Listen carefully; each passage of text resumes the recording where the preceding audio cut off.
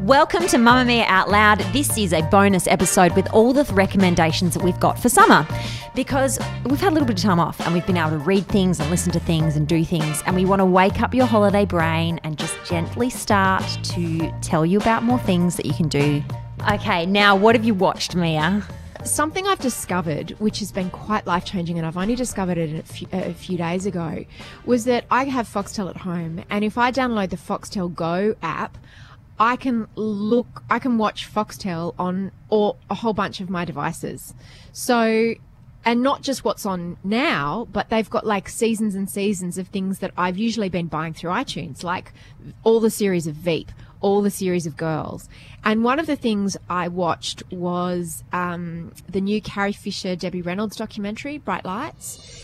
My mother, she'll forget. She's not 35. Age is horrible for all of us, but she falls from a greater height. That's it. That's all. Okay, look. Turn around this way because your rear end is to the camera. I'm my mom's best friend. I share everything with my dog. It was not meant to be about their death, obviously. It was done in the last couple of years, and it was meant to be released this year, but they brought it forward. And that was just amazing and beautiful and heartbreaking. And I started a couple of new series. So one is Blackish, which Tracee Ellis Ross won Best Actress in a TV Comedy for at the Golden Globes, which is really funny. My name is Andre Johnson. I have a great career, a spectacular house, and a loving family I'm surrounded by every day. Hey, Pops. Son, can I just please get a little coffee in me before you start this morning? But as a black man with all this success, sometimes I feel like an oddity. If you look to your left, you'll see the mythical and majestic Black family. Lately, I feel in order to make it, we've all dropped a little of our culture. What's up, Andy? Sup? Andy? That's not even close to Andre. I think it says I'm edgy but approachable. I think it says I hate my father and I play field hockey. I've had to buy that on iTunes, but I've been hearing a lot about it, and I really liked that. And I'm trying to understand more about African American sort of culture and funny things. And another one called Insecure, that's written and produced and directed and starring a black female comedian called Issa Rae. I just want to be confident, brave me. I want to be that person. Let's have fun tonight. I'm Jared. Issa. And she was also nominated for the same award that Tracee Ellis Ross won. And I'm really enjoying that too. And that I can find on Foxtel as well. And I'm going to go back and catch up on all the Girls episodes that I've missed as well. Cool. Jessie, what's the best thing you watched? I watched a bunch of documentaries. One of my favourites was 13th it's called. It's on Netflix. And it is about the incarceration of African Americans in the States at the moment. And there was an incredible statistic sort of that said currently in the US there are more African Americans under criminal supervision than all the slaves that existed in history. So this is the thesis that they put forward, is that this is the new form of slavery. Yeah, right. And the way that we have constructed the black male criminal is really interesting. They've got all these experts. It's fantastic. It's scary. It's interesting. The other one that I love is Family Rules, which is on NITV. I think it might also be on SBS. You can definitely stream it online on SBS. On the website. And it is about an Indigenous family, a mother with 9 daughters, and her husband was a victim of a coward punch in 2004. So she's been left a widow. Is this a documentary? Yes, it's like a reality series. And what's it called? It's called Family Rules. Family Rules. But they've been really clever because they've marketed it as the Aussie Kardashians. So everyone clicks and everyone watches because it is a matriarch who lost their husband, who has a bunch of daughters. It is nothing like the Kardashians. I'm Daniela and these are my girls. I am the eldest. I'm second. Number 3. Number 4. 5. 6. Number 7. 8. I'm the last one. There's 9 of us and we're crazy. Your butt's in my face! Get off social media and come help clean up. Wi-Fi's going bye-bye. But by marketing it like that, oh wow, like people clicked. We can tell people Nine clicked. daughters, my God. Exactly.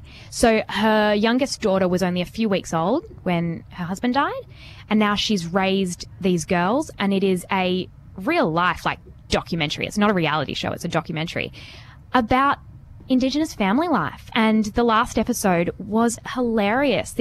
So it's funny. It's funny, but it's also just their lives. They're just funny girls. And it was her formal, and she was trying to convince her sisters to pay for her nails. And so she'd go to one and she was like, I'm not paying for your nails. And then she'd go and manipulate the next one and say, oh, you look like a loving sister. I was like, great. I'm going to look it up right now. Where do I find it? It is on SBS. You might have to sign up, but it's completely free on the website. And it is brilliant. I laughed watching it. Okay. Have you seen the minimalism documentary? No. It's on Netflix. It is infuriating. Is it called Minimalism? It's called Minimalism, yes.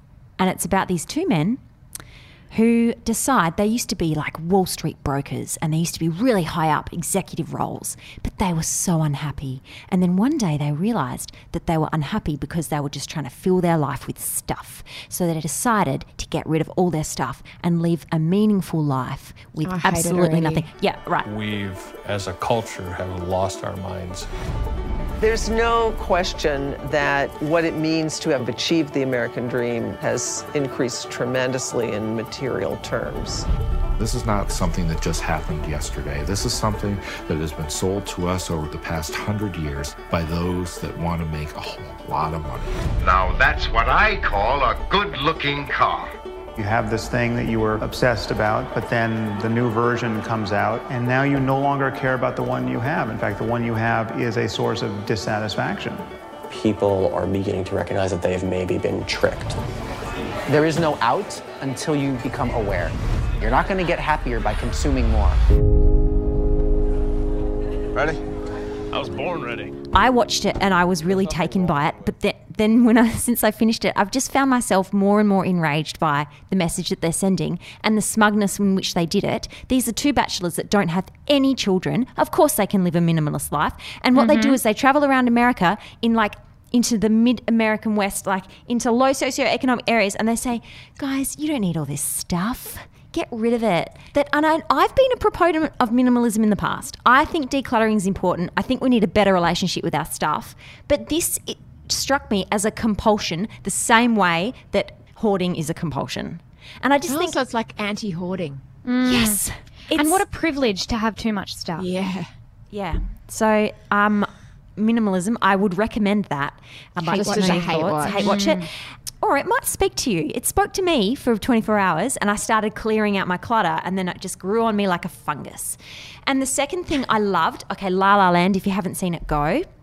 The final thing I watched, oh my God, there's this show on the ABC called Backroads. Have you guys seen it? I've heard about it. Oh, it's basically the ABC are going out into random rural areas and just finding stories of the people that live there.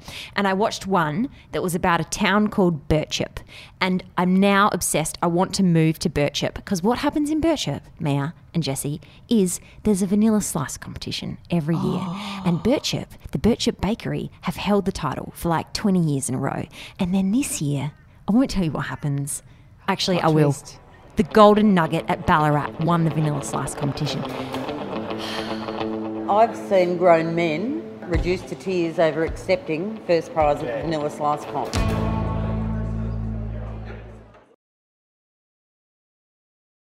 It's just such a good documentary about Australian life outside of the big cities. I loved it. So that's available on iView, on iTunes. Who's it hosted by? It's hosted by Heather Hewitt and it's just super. Backroads on the ABC. Podcasts now. Any fresh podcast recommendations? I've got one. I've been deep diving into crime. I can't get enough. Same. Me too. Oh, Case File I'm really into. Tuesday the 27th of December, 1988. John Willis was inside his house on Hillcrest Avenue, Ringwood. John's wife Julie was in bed asleep, as were his 4 young daughters. The Willis family weren't alone that night. There was somebody outside, watching and waiting. honestly, it's so sick. I feel so sick. Sometimes I'm listening to things and I walk past people on the street and I think, if you knew what I was listening to right now, you'd think I was such a creep, because I'm listening to some like awful murder, like all the details, and they like do a warning at the beginning and I'm like, yeah, this will be like, it's sick. Honestly, I want to do an analysis of what is wrong with us all that we are listening to this, but I cannot stop. So Case File, I've just been addicted to.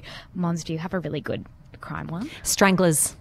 Go straight to Stranglers. Do not pass go. Do not collect $200. Is it Australian, American? It's about the Boston Strangler who, it's grim, okay? He broke into women's apartments in the 1950s, I think, and strangled them with their stockings. Yes, I've heard this And story. they've never caught him. In 1963, Life magazine ran a photo spread illustrating some of the ways Boston women were dealing with the fear. There's one image of a woman lying in bed with 2 ski poles for protection. In another, a woman's placing a bunch of empty liquor bottles in front of her apartment door as a kind of makeshift alarm. But the scariest photo is of a dog in a young woman's living room, flashing its teeth while being trained to attack. The women of Boston were on the defensive. Yes, that sounds so interesting. It's so interesting. Yeah, I've got a couple of good ones. So there's a very famous advice columnist or agony aunt called Dear Prudence. It's a column that runs on Slate's website, but they've got a podcast that goes with it now. It's called Slate's Dear Prudence, and she just answers all these really great sort of reader questions. But the one to start with is the Missing the Point edition. That's really, really good. So it's, what do you do if you see someone wrote in and said they saw some dirty pictures on someone's phone, and what should they do? He was showing her pictures of his recent trip and trying to, follow best practices, right? When you show someone pictures on your phone, it's like, first you make sure, hey, are any of like my dirty pictures like close enough to this that someone else could see it? That was not the case. She grabbed the phone, scrolled through them super fast, went through 300 photos in a minute and saw some dick pics. He's a guy who dates. He's a young adult who is sexually active, and so sometimes he looks at pictures of people's genitals, as do many of us. And she really made a meal out of it. She was like, "Oh, this is so embarrassing! I can't believe this happened." And she's always bringing it up now, And it's just, she schools them. It's really great. So start with the Missing the Point edition. And another podcast I've become really into is one. My favorite gossip site is called Lainey Gossip. It's like feminist gossip, right? So she does full Hollywood stuff, but with a feminist smart bent. And she's got a podcast called Show Your Work. And they basically just deconstruct all the Hollywood stuff. It's just like your 2 smartest friends talking celebrity stuff. That sounds so awesome. Good. So Show Your Work and Dear Prudence. I've got one more, a really fun one, Australian one, called Word for Word, by the Macquarie Dictionary. The Macquarie Dictionary have put out a podcast where they talk about all the great slang and the way that language is changing, and all the librarians I know are obsessed with it, and it's really fun. There's lots of really sort of small, actually not small, things like the mum forums or the kids forums. With those, they've got their own language. They've got an acronym for everything. One of them was NAC, which was Nursing at Keyboard. That is probably never going to extend from those forums. You're not going to be on the phone going, "Oh, I'm just knacking now." So terms like that, because they belong in such a small, sort of restricted area, that type of thing doesn't go into the dictionary. Did we put like lol in the dictionary, for example? Lol's in, but you can hear people on the street saying true. lol, so it says spoken language. It's less than 20 minutes an episode, and it's interesting. Yeah. Will it give me new words? Yep. Oh, you will love it, Jessie. Word. Yeah. I love a good word. That sounds great. Language. Any good apps? Ooh. Oh my I've gosh. downloaded the. I bought, actually, it was $7.99. Someone else recommended it, so I bought it. It's a meditation app, and I'm yet to use it. Isn't that a great recommendation? We've all been there. We've all been there. I'm looking for a new place at the moment, and so I was just online looking for places, and then I ended up downloading like the realestate.com app, It is really good. That is And my it's- favourite way to spend a weekend. Oh, I'm addicted now. All I do is look up places and then I'm like, is there a new one? And it's really good at putting the places you want, like being able to order them and stuff, because that's you end up with like 50 links and then you can't remember which one is which. So it's really good at organising my like search for a new place. I would recommend that. It's the new lifestyle magazine, that app. I go Sydney houses over $20 million and then I just sit there and go, oh, yeah. I've done that. I've done that. Mia, tell me the best thing that you read over summer. I read 2 books. I read Eligible, which Holly and you both recommended on the last podcast we did of 2016. It's by Curtis Sittenfeld, an author who I really, really love, and she's an American author and one of the famous writers who was invited by Jane Austen's estate to do a contemporary rewrite of one of Jane Austen's books. So she did Pride and Prejudice, set in contemporary times. So it has the 5 Bennet sisters, and it has every sort of pop culture, iconic thing that you can imagine, from IVF to lesbians to trans people to single mothers to just everything, bloggers, and it's just... I don't know if I loved it. I got to the end of it and then I went and listened to the podcast, the Mamma Mia Book Club podcast, and I listened to you talking about it, Mons, and you said the same thing. You didn't know if you loved it or you didn't love it. Did this adaptation actually work? And how does the modern day Elizabeth Bennet compare to the original? What's going on with closet lesbian weirdo Mary? How believable is Darcy? And does the love story actually pack enough punch?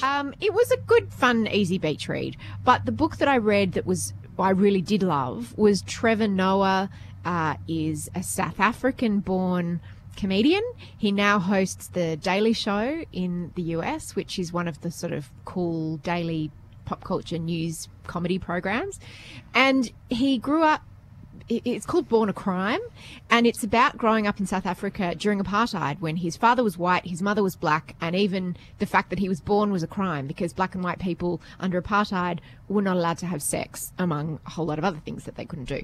So he writes just so movingly but funnily, and just it's fascinating. And my father grew up in South Africa, so I just loved it. It's really, really, really well written. One of the best covers I've ever seen on a book. It's called Born a Crime by Trevor Noah. That sounds so good. It's really good. All right, Jessie, what have you been reading? I read this book while I was away. So I was with my twin sister and we both got really sick. We got a bit of a barley belly. And for about 24 hours, I was just out of it. And this book saved me from my illness. And it's called Leaving Time by Jodi Picoult. Have I learned how to say it now? Yes! Picoult. After listening to No Filter, and I'd been saying Picoult for like ever. And it was released in 2014. And I started reading it. I saw the blurb in a bookshop and I went, this is not for me. This sounds so lame. Because it's about a young girl who's looking for a mum and blah, blah, blah. I was like, it seems a bit boring. Anyway, bought it. And it really, really got me in. And then I was sitting, I kind of walked outside my hotel and I was looking at it. And this American woman walked past and went, are you reading that book that's about elephants? Because it's got this elephant subplot thing. And I was like, yeah. And she said, wait till the end. Like, it's got the best ending of any book I've read. And so I ended up taking about a day and a half and I didn't speak to Claire for the whole time. I kept telling her to shut up because I just wanted to get to the end. And it was so good. I can count about 5 books in my whole life that have gotten me so into it that I don't go to the bathroom. Like, I just love it. And it was so clever. It was so well written. She weaves her knowledge of, she's got this elephant subplot, but the things she knows about elephants and then the things she knows about this small town. It was so fantastic. And then I listened to the No Filter afterwards. So I suddenly thought, okay, wait a second. What if I started there? And what if I pushed the envelope? And suddenly it was like, boom, the door flew open and I knew I would actually finish. And it was because 2 things had really changed. Her mind is it runs at 1,000,000 miles an hour. She's an incredible author. Genius. Yeah. And that she's written that many books. But I had actually never read a book by her before, so this was my first one. And you need to read it. It was released in 2014, Leaving Time. Fantastic. I love it when you find an author that you love and they've got like 10 other books that you can go and read immediately. Yes, exactly. Yeah. Okay. How about you, Monique? I've got one that's highbrow and I've got lowbrow. What would you like? Lowbrow first. Okay, Lowbrow was Leanne Moriarty's latest book. I don't think you can call that lowbrow. But I mean, like, you don't have to think too hard. Yeah, easy read. right. Yeah. Delightful read. Can't put it down. Love an easy read. But I'm going to say very controversially, I'm not going to recommend it. Is that bad? Because it annoyed me. It really annoyed me. What Because annoyed it you took about too long to get to the event that happens. There's lots of talk about an event, and my attention span is so short that I felt like I was being clickbaited for 200 pages. I hate that. Yeah, book reading is hard.